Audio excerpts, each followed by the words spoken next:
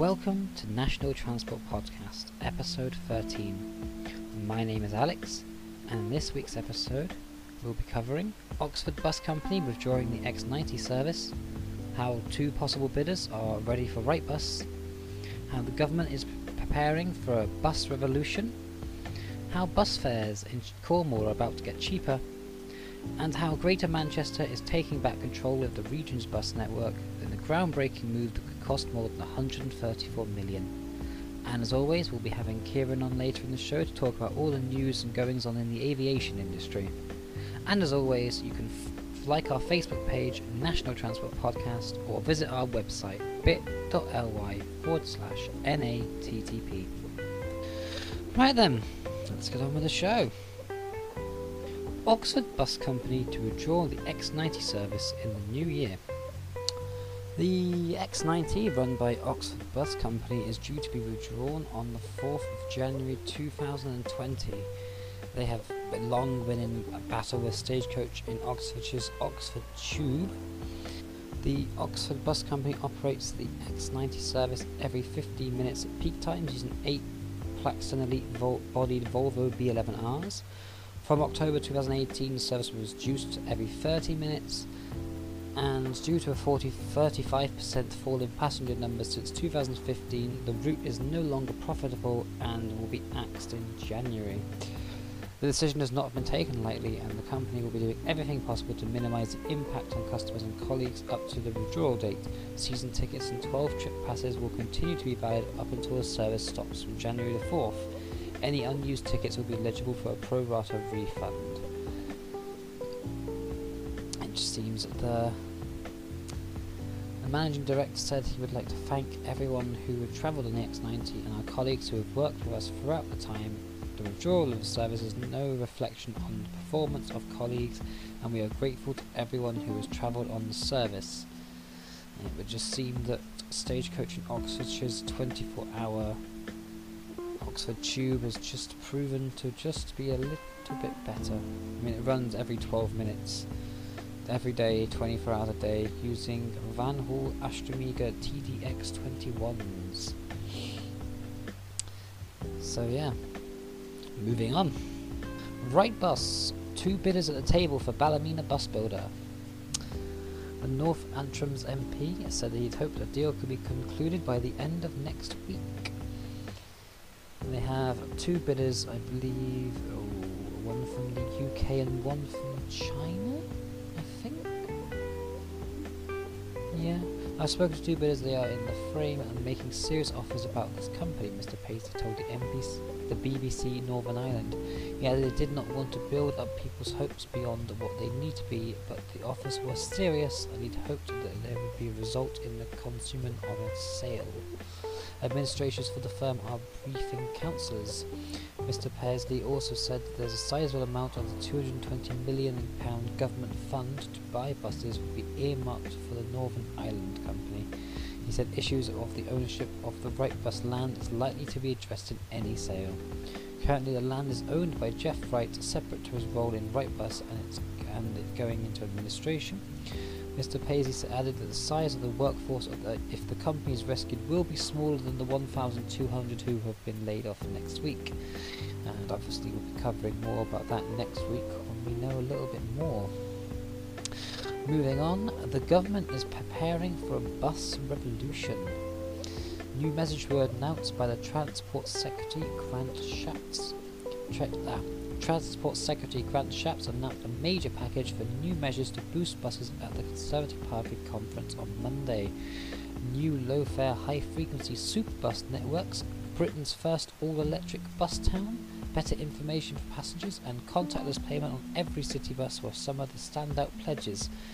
I'm pretty sure Stagecoach, First, and Go Ahead have already rolled out contactless throughout all of their buses.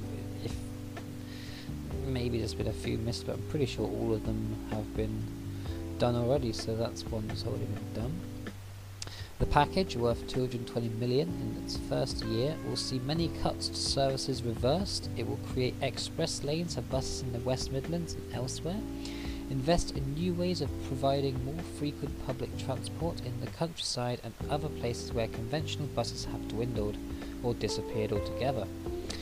And new apps will also be developed that draw together information on bus routes, fares and timetables from different bus operators across England into one place. The government will also commit to the UK's first ever long-term bus strategy and funding settlement, including support for local authorities who want to create London-style franchise services in their areas. Superbus networks will have low fares and there will be more bus priority measures to speed up journeys to make them more reliable. The first Superbus network will be introduced across the county of Cornwall.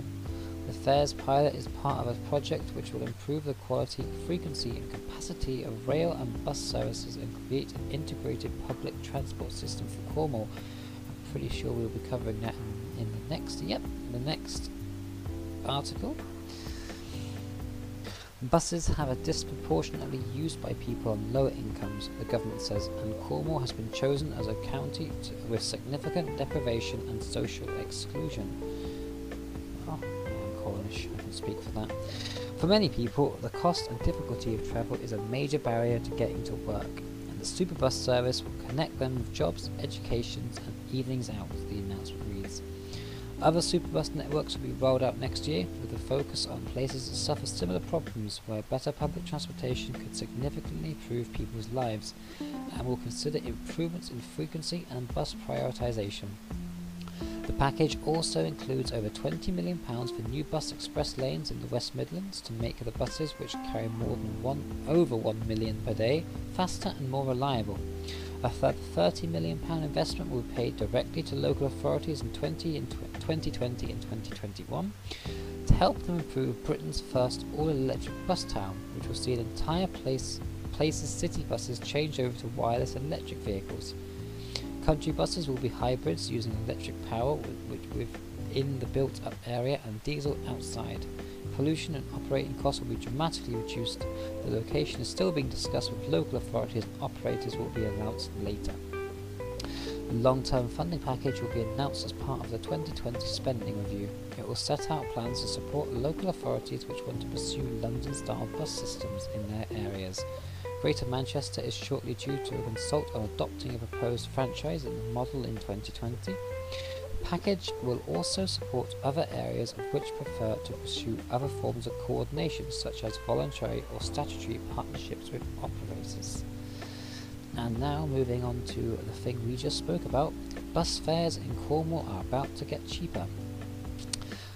Bus fares in Cornwall are about to get cheaper as part of a new pilot project. The government is promising to bring down prices in the duchy from May next year. It comes as public transport in Cornwall received a big boost in the councillor's promise of the £23.5 million funding package over the next 4 years. This will go towards reduced bus fares reduced bus fares pilot to support the council's commitment to improving bus and rail for its residents. Cornwall is the first rural area to be given an opportunity to run and fund a pilot scheme like this one to help bring down the cost of travelling by bus. They fail to mention the use of the word low income. One of these issues for the residents is the cost of usage of buses to get around. So we put forward a case to the Department of Transport to help us encourage people to use the buses by reducing bus fares.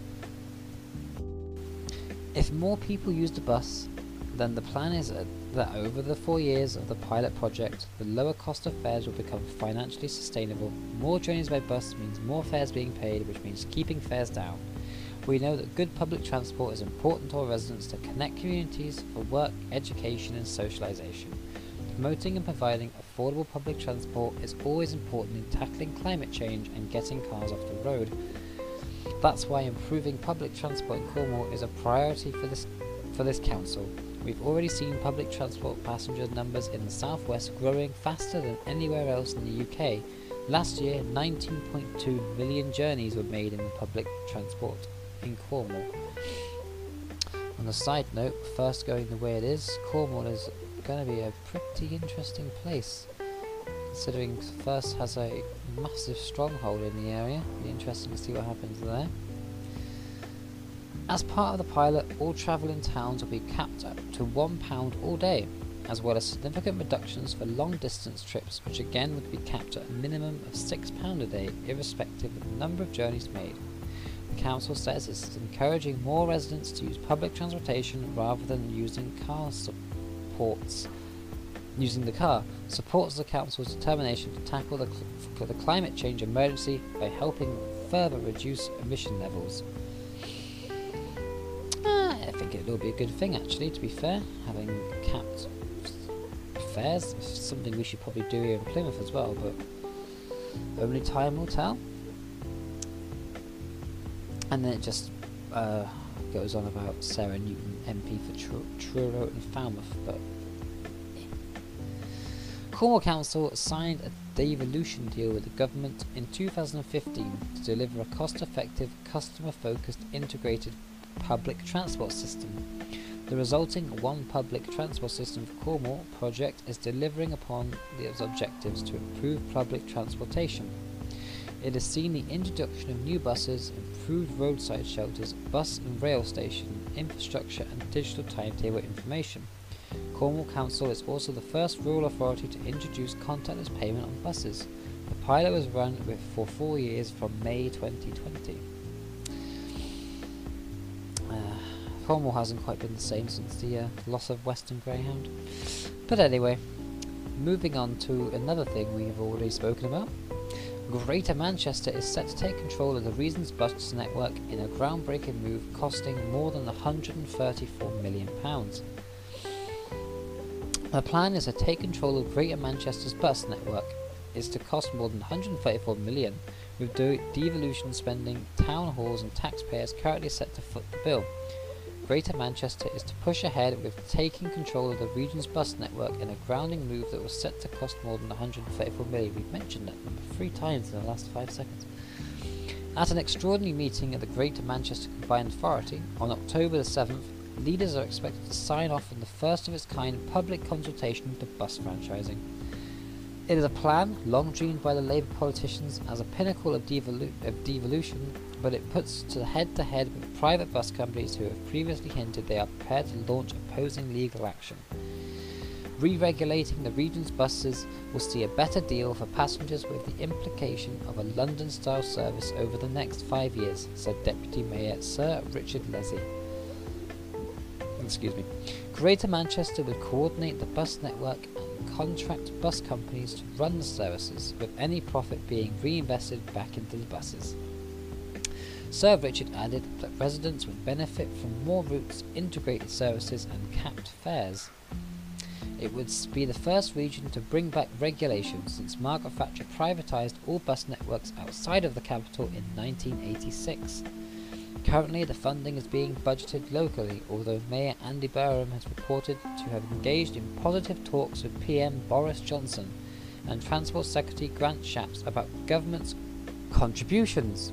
However, it is likely that private bus companies will strongly oppose the plans, as Stagecoach, along with all other 15 bus firms, has previously condemned the move towards franchising. Sir Richard said, "One of the things that bus companies have said previously is that franchising was going to cost a small fortune, and yes, it's going to be expensive and implementing, but nothing like the cost that they were predicting." I'm not sure private bus companies are willing to give up their profits, though, to be fair. The cost of transitioning to regulated services from now until 2024-25 is an estimated £134.5 million.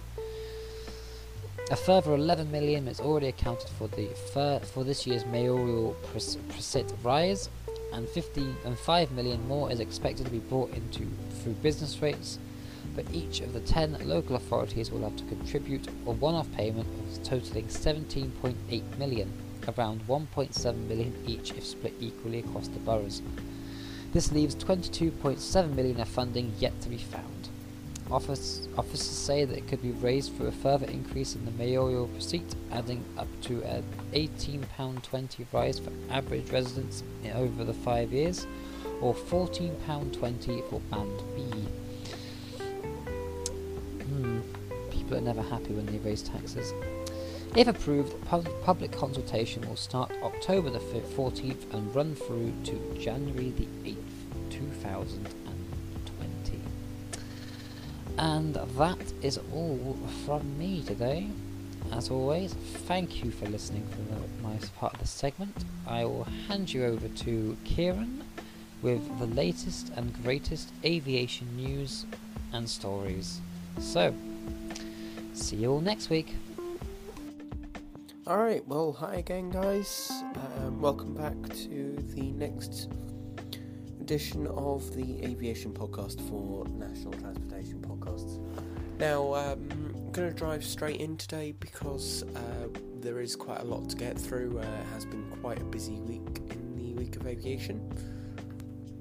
Okay, so without further ado, let's jump into what's been going on in the world of aviation this week.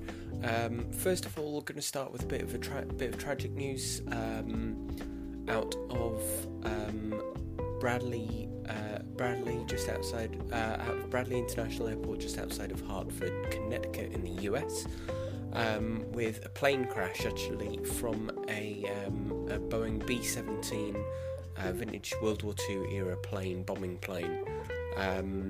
Not actually sure, as of when this podcast goes out, I'm not actually sure why the plane was flying. I believe its airshow season is over in the US, so I don't believe it was going to an airshow. It might have been ferried back to storage. Anyway, basically, this plane crashed and erupted into fire upon landing at Bradley International Airport, just outside of Hartford, Connecticut. Apparently, there were victims as well. There were sadly deaths as a result of this as well. I'm unsure on how many deaths there are at the minute. I believe in the region of 4 or 5. There were 13 people in total on board the plane. There was 2 pilots, 1 attendant, and 10 passengers. However, as well, another person on the ground was injured as well when the plane slid off the runway and slammed into a building on the airport.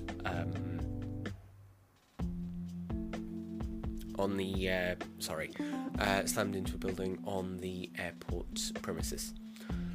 So, apparently the story behind this, as much has been released and as much as I've found out at the moment, is the flight originally took off from the same airport, from Bradley International in Connecticut, around 9:45 a.m. local time, and then 5 minutes after taking off, there was a report back to air traffic control that they were having difficulties, unspecified difficulties at this point, they were having difficulties. Apparently, according to the executive director of the Connecticut Airport Authority, Kevin Dillon, said apparently them and them and the ATC people observed that the aircraft was not gaining altitude. So it seems upon first impressions that the difficulties they were having was the plane wasn't climbing for some reason.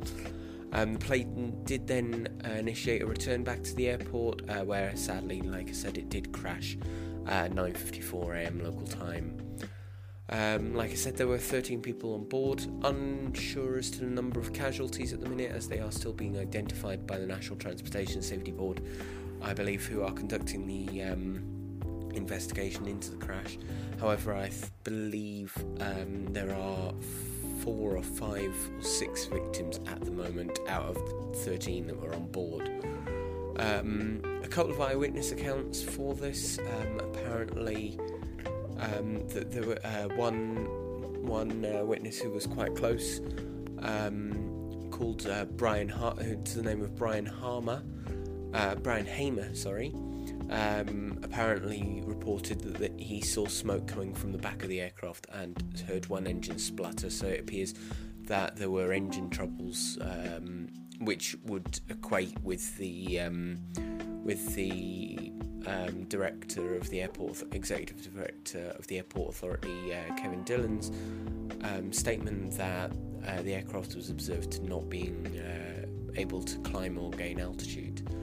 So unfortunately, a bit of sad news to start the podcast on today, but that's definitely the main story that's been going on at the minute. It was only a couple of days ago. It was only on the 2nd of October that happened. Very tragic for all involved, unfortunately. Thoughts with the families of the victims. However, this story does have a double whammy of sadness to it, and that is among the vintage aviation industry as well. Unfortunately, it did involve a vintage aircraft, World War II era B-17 bombing aircraft, and unfortunately that does reduce the number of current airworthy surviving B-17 Flying Fortresses to 9 in the world. So a very sad story on all counts there. Right, and then next on the agenda, going from the rather tragic to the really rather amusing, actually, and really light-hearted story, is that Istanbul's new airport, which opened a few months ago, has the latest recruits to its staff at the airport of the robot variety. This is the news this week that robots have joined the staff at Istanbul's new airport. Istanbul's new airport obviously did open a while ago. It does currently only have one terminal at the moment. However, that terminal is fairly large. It does cover 1.4 million square kilometres. So obviously, for some people, clearly navigating that is quite a daunting task and will require a helping hand. This is definitely the view of the executive board behind Istanbul's airport.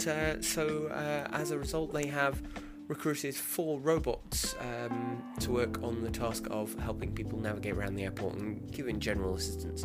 Apparently, according to Business Traveller, passengers will be able to approach the robots and then scan their tickets on a barcode reader embedded in the robot somewhere in order to see their flight status and then view other flight information in English. The robots will also, which I think is quite cool personally, will be able to give directions to the gate of the aircraft if there is one available, which I think is actually really fun and really cool and really quite light-hearted. It almost makes me want to go to Istanbul airport just to be able to do that and get directions to my gate by a humanoid robot. How many times can you say you can do that?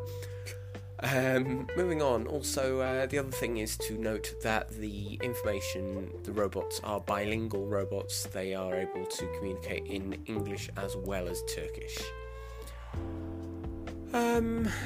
They aren't the first robots out in the world in the travel experience. There is another robot called Pepper, which is not in the world of aviation, however is in the world of travel. Pepper provides advice and assistance to Eurostar passengers at London St Pancras at the moment. Two Pepper robots also process passengers coming back to aviation at Taipei's International Airport at the moment. And also, just a side anecdote, in 2015, while we're talking about robots helping the travel industry, the Henna Hotel in Nagasaki in Japan became the first hotel to be exclusively run by robots. Apparently, however, on a rather amusing note, though reports are that the Henna Hotel had to fire half of its non-sentient robot staff earlier this year after the experience failed to reduce costs of workload for employees. So that's the probably one of the more that probably wraps up one of the more light-hearted stories in the world of aviation this week. Now, on to the next, straight out of one topic and straight into another topic. This is actually a topic that I touched on last week. It's actually a follow-on from last week. I mentioned that the the Eastern European airline Adria Airways was starting to get into financial difficulty and starting to cancel their flights. Well, unfortunately, as I predicted last week, unfortunately this week Adria did also file for bankruptcy, ending another long-running airline. Unfortunately, airlines around this year, for various reasons, do start to go into. You do see a couple of airlines at least go into administration every year around this time, due to a number of contributing factors. Okay, so that's, unfortunately I don't have any more information on that. Obviously, just it is what it is, really. Adria Airways have been running for quite a long time. Actually, they have been running for 58 years, quite a long time. They started up their business on March the 14th, 1961. So unfortunately, like I said, they have been a long-running airline. While we're sticking with the topic of airlines going into administration, actually, in what has been an absolutely dreadful week for aviation, a couple of other airlines have also gone into administration this week. Yes, a couple of other airlines have gone into administration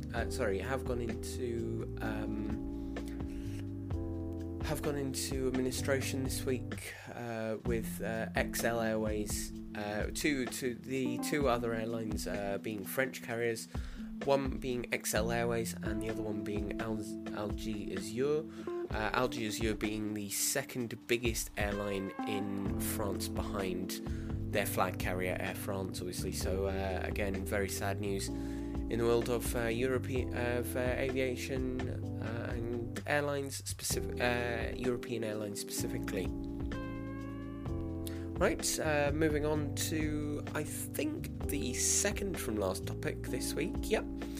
A little bit of difficulty over the week with, actually, a couple of stories actually related to the 737, the Boeing 737 next generation, not the MAX, the next generation. Next generation being the one, the generation before the MAX. So this covers the 737-800, 737-700, 737-800, and 737-900.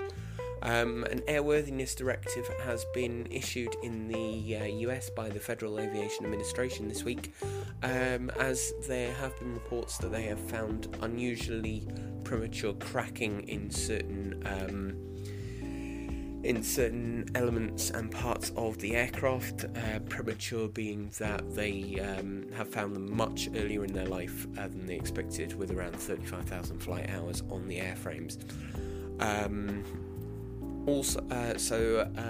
Therefore, an airworthiness directive has been issued, which is that all planes have to be inspected before they are allowed to fly. So essentially, all 737 next generations are grounded in the US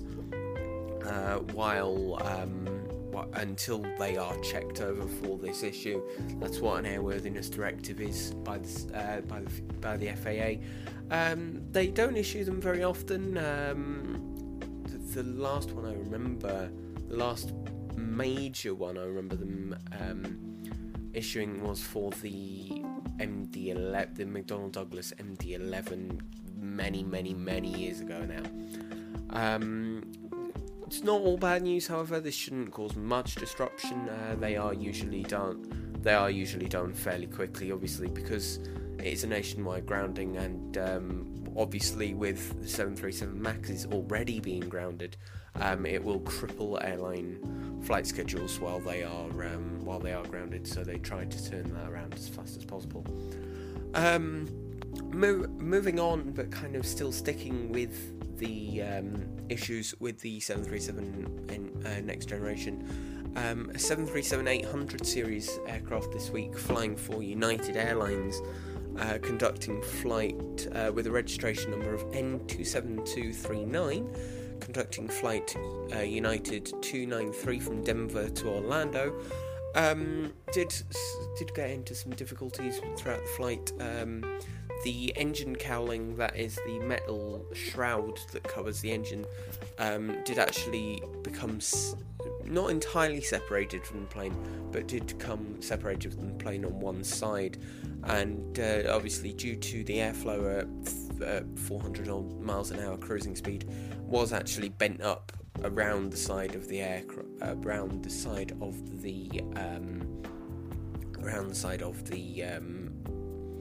engine and up onto the wing. I believe it was the left-hand engine. The flight did, however, continue safely and make an emergency landing safely. So now coming on to the final piece of aviation news this week. Last Monday, being Monday the 30th of November, saw the 59th anniversary of Dubai International Airport. Dubai International Airport obviously opening on the 30th of March 19...